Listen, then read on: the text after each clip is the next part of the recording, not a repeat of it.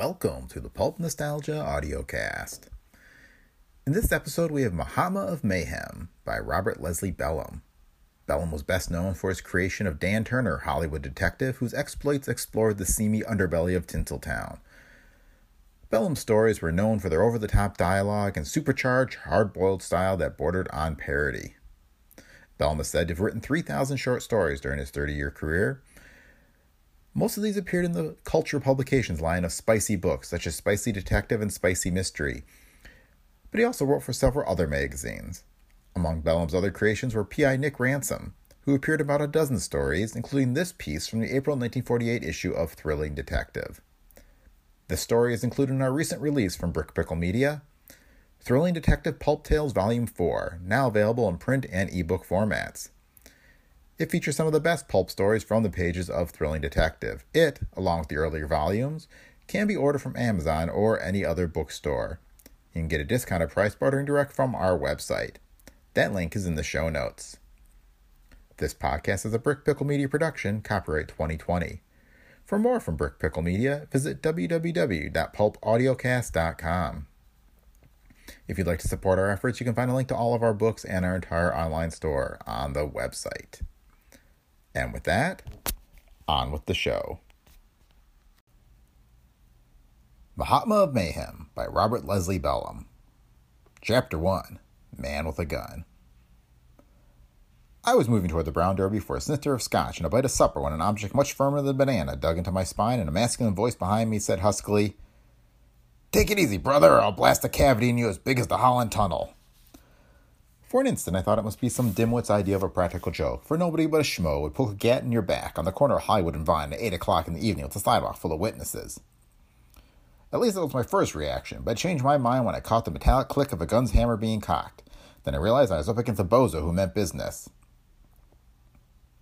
"I said take it easy," he repeated, breathing the words down my neck and emphasizing them with another jab of his Roscoe.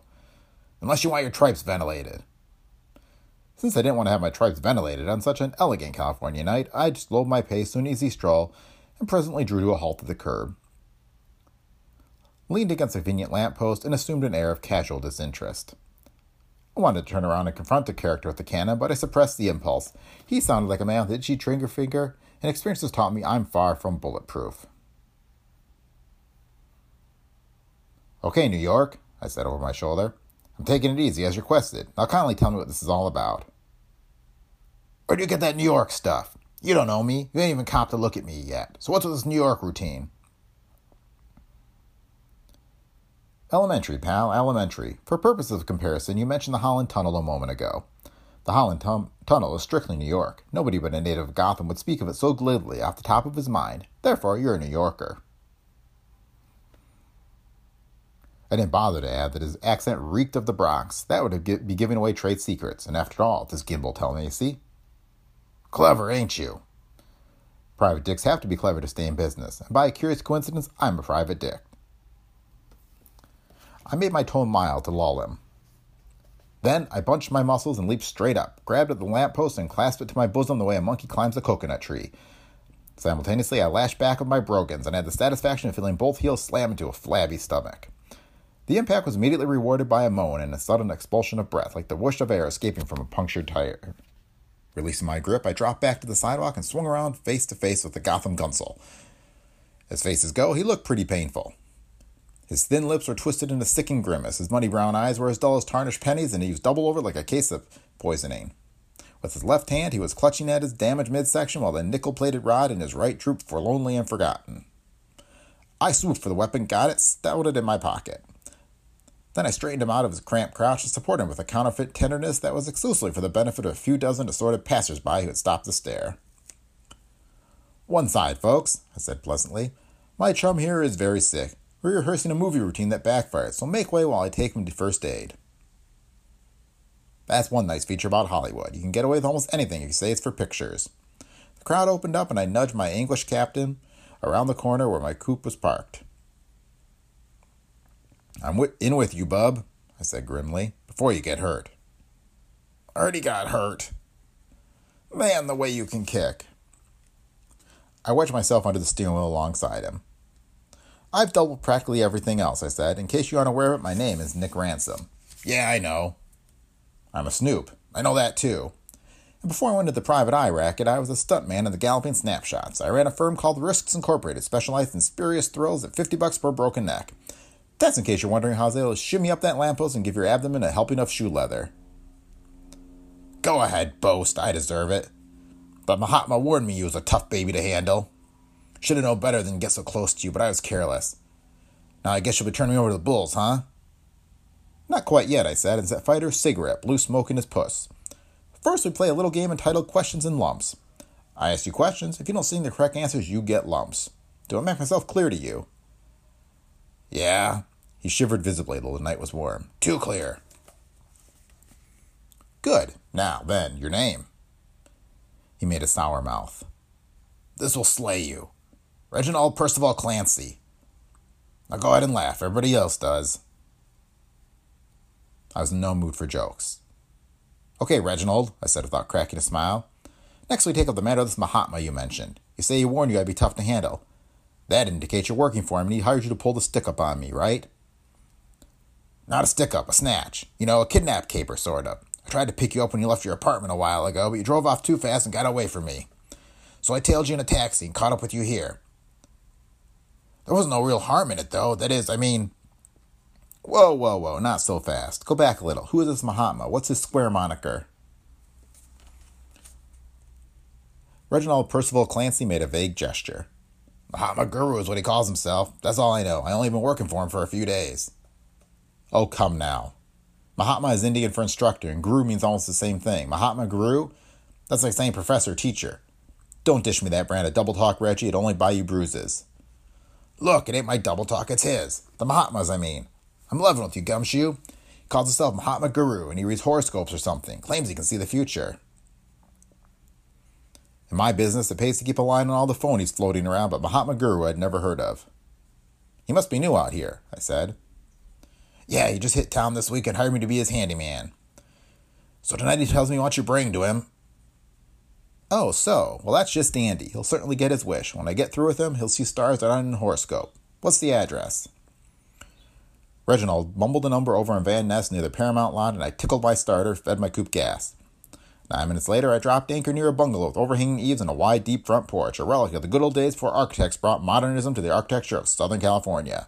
It had probably been standing there for 20 or 30 years, and barring earthquakes and termites, it would stand for 20 or 30 more. It was a modest house, substantial but self-effacing, and it didn't look at all like a joint where murder had just been committed. Shoving Reginald P. Clancy ahead of me, I found the front portal unlocked and barged in without knocking. A moment later, I was looking at a corpse. Chapter 2. Postponed Death. For a man who had just established in Hollywood that week, Mahatma Guru had made plenty of progress, at least from the standpoint of interior decoration. My first impression was that I'd entered a soundstage by mistake and stumbled onto a set dress for a Boris Karloff production. The vestibule had been enlarged to make a waiting room, and its walls were draped in black cloth of a spongy texture, like graveyard moss. Signs of the zodiac were painted on the cloth and glowed against a black background. A weird effect guaranteed to give you the horrors. A man with claustrophobia would have blown his wig the minute he walked in. If he stayed very long, you'd have to tote him away in a straitjacket. I've got steady nerves myself, but that black-draped outer chamber put goose pimples on me. Maybe it was the dead still air, the lack of ventilation, or on the other hand, maybe my intuition was functioning overtime. Whatever it was, I had an abrupt hunch that trouble loomed in the offing. The hunch became a positive conviction when I stepped into Mahatma Guru's parlor. Here the ceiling had been swathed in folds of purple velvet that sagged down like the underside of a tired barrage balloon. Large tinfoil stars were attached to the massive wrinkles, while the room's walls and windows were masked by an array of oriental silk screens, opulently decorated with embroidered dragons and werewolves. In one corner there was an open sarcophagus of early Egyptian vintage, occupied by a mummified tenant who had obviously become defunct around the time King Tut cashed in his royal chips. It wasn't the mummy that flabbergasted me, however. In the middle of the room there was a circular table of clear plastic, the kind that bends light rays. A full zodiac had been etched into the tabletop and concealed somewhere under the circular rim a fluorescent tube glowed brightly. Its light followed the etched design in lucite and then sprayed upward, dramatically revealing a human face. At least I hoped it was human. For a brief instant I wasn't any too sure. The head was engulfed in a turban of black satin, from which a red jewel glittered bloodily. Below this there were 2 dark eyes and hollow sockets, a nose like an eagle's beak, a saffron sallow complexion, and a beard. I've lamped a lot of facial foliage in my time, but this set of spinach took the prize. It was black and curly and parted in the middle, sweeping to east and west like a bifurcated broom. What the dickens? I said when I got my breath back. A growth like that could send Gillette stock down 6 points. The whiskers stirred in what might have been a faint smile. I wasn't positive. The one thing I could be certain of was that the hairy face was attached to a body. As my eyes grew accustomed to the subdued light, I saw that the man was seated on a chair resembling a high-backed throne, upholstered in the kind of cloth they use for lining coffins. He wore a single robe-like garment of purple to match the ceiling, and his hands were folded on top of the lucite table. They were long-fingered hands, and at first I thought they were dirty. Then I realized the black smudges weren't dirt. They were tufts of hair. Each finger had as much as the average man uses for a mustache. In my disgust, I said something low but emphatic. "Ah!" Reginald Percy Clancy protested. "You don't talk to the Mahatma like that, Mr. Ransom. It ain't respectful." "So, this is the Mahatma, hey?" I pulled out the rod I had glommed from the New York torpedo and brandished it menacingly. "Okay, fortune teller, let's talk business." The whiskers moved again, and a voice came out of them, deep, resonant, profoundly soothing, almost hypnotic. "Business? Ah, yes. That is why I had you brought to me." "Now, just a minute. You didn't have me brought to you. I came under my own steam. To prove it, let me call your attention to this heater I'm holding. It formerly belonged to your stooge here, Reginald. I took it away from him. If I'd wanted to, I could have made him eat it. Unless you offer a plausible explanation of this whole screwy capper, I may make you eat it." When the whiskers stirred this time, it was a definite smile, benign, gentle, and somehow patronizing. White, even teeth glistened in startling contrast to the black foliage, while the tip of her red tongue moistened equally red lips. "Spoken bravely. And you are indeed entitled to a full explanation. This screwy caper, as you term it, was based upon my desire to hire you." I blinked at him. "I don't get it." "I shall try to make it plain. This morning I discovered my life was in danger. There was murder in my horoscope." "Now cut that out. Save your horoscope hogwash for the suckers. I'm not having any." All the same, his tone made the short hairs prickle at the nape of my neck. He moved his hands on the lucite tabletop. "Please do not interrupt. As I say, I foresaw my own murder. But the stars merely incline. They do not compel. Warned in advance, there was a slim chance I might avert this danger, if I could hire someone of dauntless courage to protect me." "Flattery will get you nowhere." "I do not seek to flatter you. I had heard of your reputation for toughness, and frankly, I doubted it. So I decided to test you. I sent Clancy with orders to bring you here at gun's point. If he had succeeded, it would have indicated you were not as brave as you were supposed to be. In that case, I planned to pay you for your inconvenience and dismiss you. But if you disarm Clancy, I would know you were the kind of man I needed." Wacky as this sounded, it still added up to make sense. When I analyzed it, I could begin to understand why Reginald Clancy had turned so meek after I bested him. I had measured up to qualifications, so naturally he had been only too eager to steer me to his boss. What Mahatma Guru wanted, apparently, was a detective who went around kicking people in the stomach. That part was okay, but what I didn't swallow was the fortune-telling routine, the horoscope warning of a murder. I said so, very bluntly.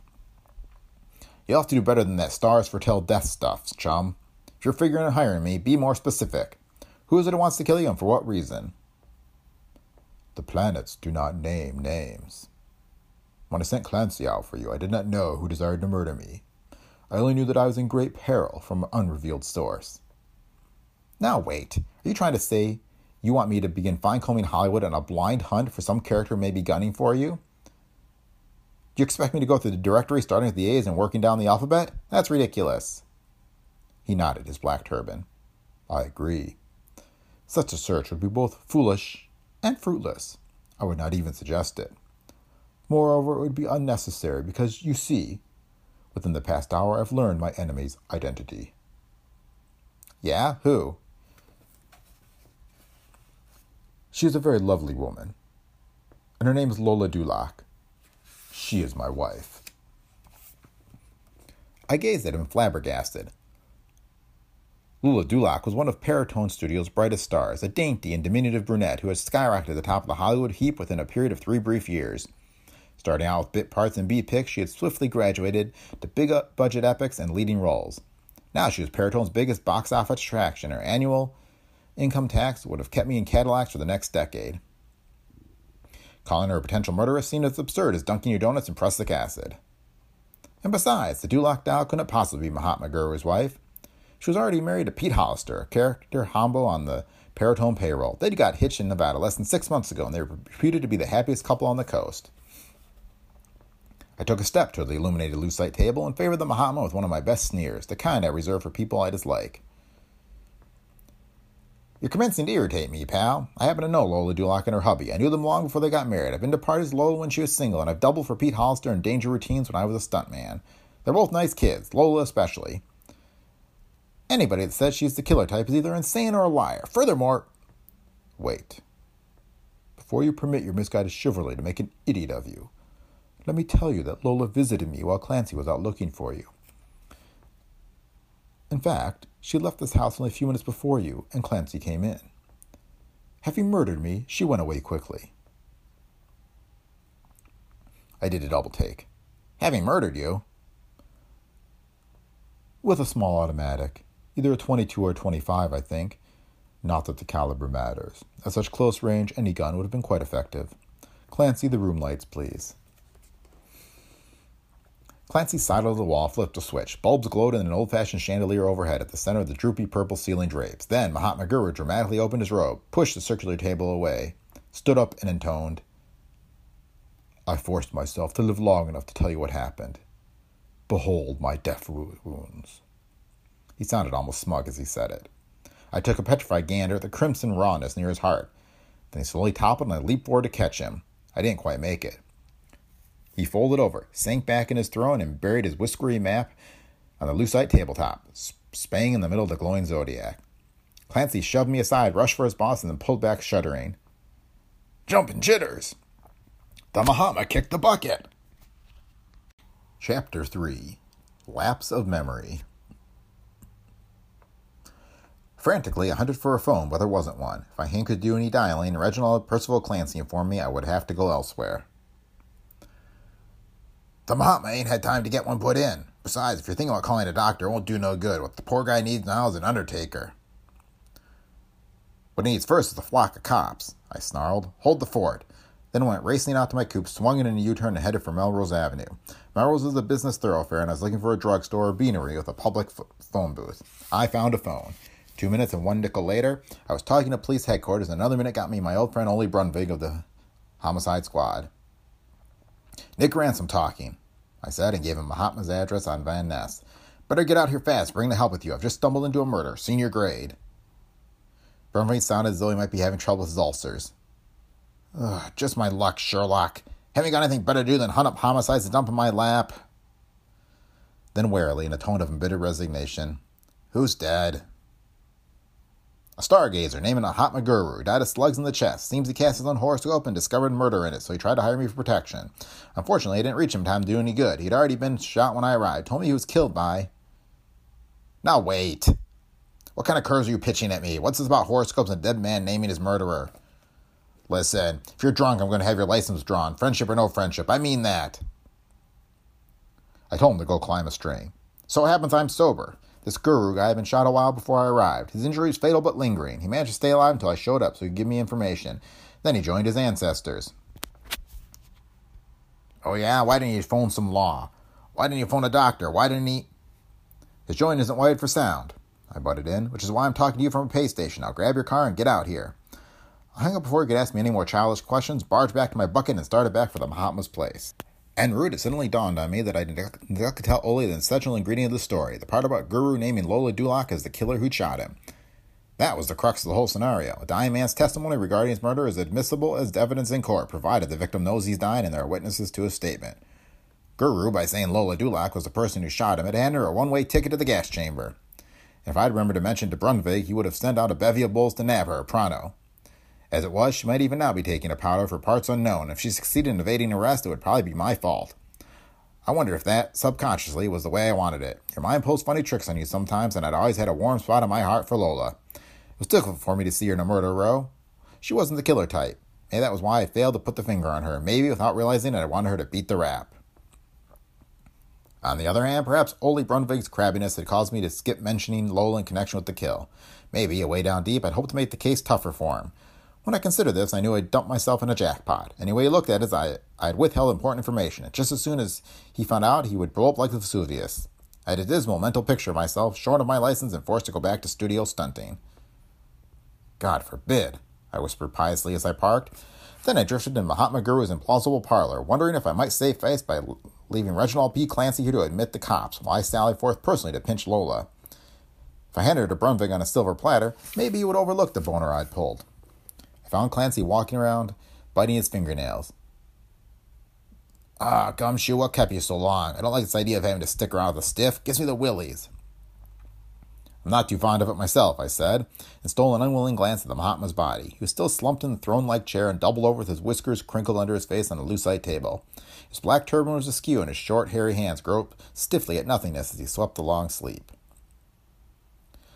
I moved toward him thoughtfully. Clancy widened his peepers at me. Hey, Flatfoot, what you going to do? A favor for the morgue orderlies. If we let this fellow stay in that position much longer, rigor mortis will harden him like a pretzel, and I'll have to press him between the pages of a dictionary to straighten him out for the stretcher. I beckoned. Here, come help me put him on the floor before his joints get stubborn. Oh, no. Not me, Hawkshaw. Somebody else maybe, but not me. What's the matter, scared? Dead guys is out of my line. Besides, you ain't supposed to touch no corpse until the cops get in their licks first. I seen that somewhere in a book. Tentatively, I flexed the murdered Mahatma's arm, and it resisted me. I guess you're right, Reggie. It's too late anyhow. Wasn't too late for me to rectify a blunder, though, and I made for the door. When Lieutenant Brunvig gets here with his homicide henchman, sing him the story and then tell him I've gone witch hunting. Huh? It's self-defense. I don't want my license yanked for a mistake I made, so I'm doing something about it. Mistake? What mistake? I forgot to tell Brunvig about Lola Dulac. You mean the dame who croaked the Mahatma? You forgot to put the heat on her? A scowl darkened Reginald's face. Say, listen here, you wouldn't be fronting for her, would you? I wouldn't like that. It wouldn't be fair to the Mahatma.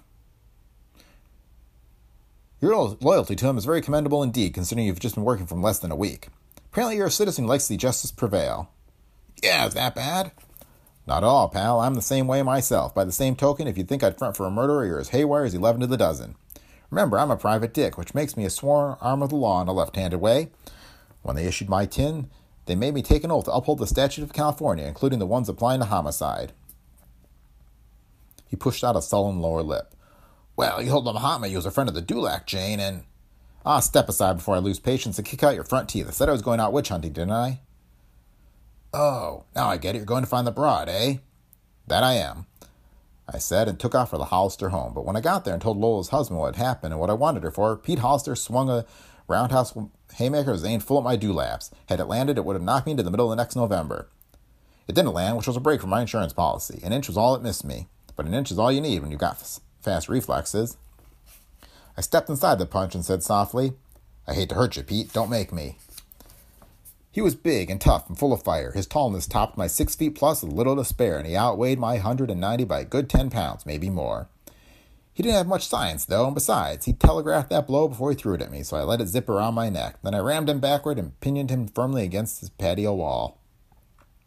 It was a modest patio with a modest swimming pool behind an equally modest stucco wigwam. To get there, you rolled up through Laurel Canyon almost to San Fernando Valley, then twisted to the left in a corkscrew cutoff that led into a tiny boxed-in arroyo.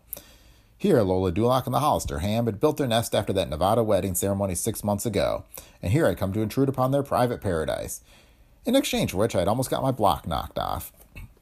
The drive from the Mahatma's stash on Van Ness had taken less than 30 minutes, whereupon I jingled the doorbell and been welcomed by Peter Hollister in person. He was young and blond and vigorously muscular, with a theatrical voice and matinee idol mannerisms that would always keep him from being as big a star as his handsomeness would otherwise warrant. In the pictures, he always played second fiddle to his wife, who was a genuinely talented actress. Not that Pete seemed to mind the state of affairs. In the years I had known him, he had grown accustomed to a minor spot on the screen. If he ever had any ambition, he had long since subordinated it to the meteoric climb of Lola's spectacular career. In brief, he was an incurable ham. He knew it, he couldn't do anything about it, and so what? And that's the end of part 1. Thanks for listening today, and just a reminder, if you like the show, please leave feedback on Apple Podcasts or wherever you listen. This has been a Brick Pickle Media production. We'll be back next week with the conclusion of Mahatma of Mayhem by Robert Leslie Bellem.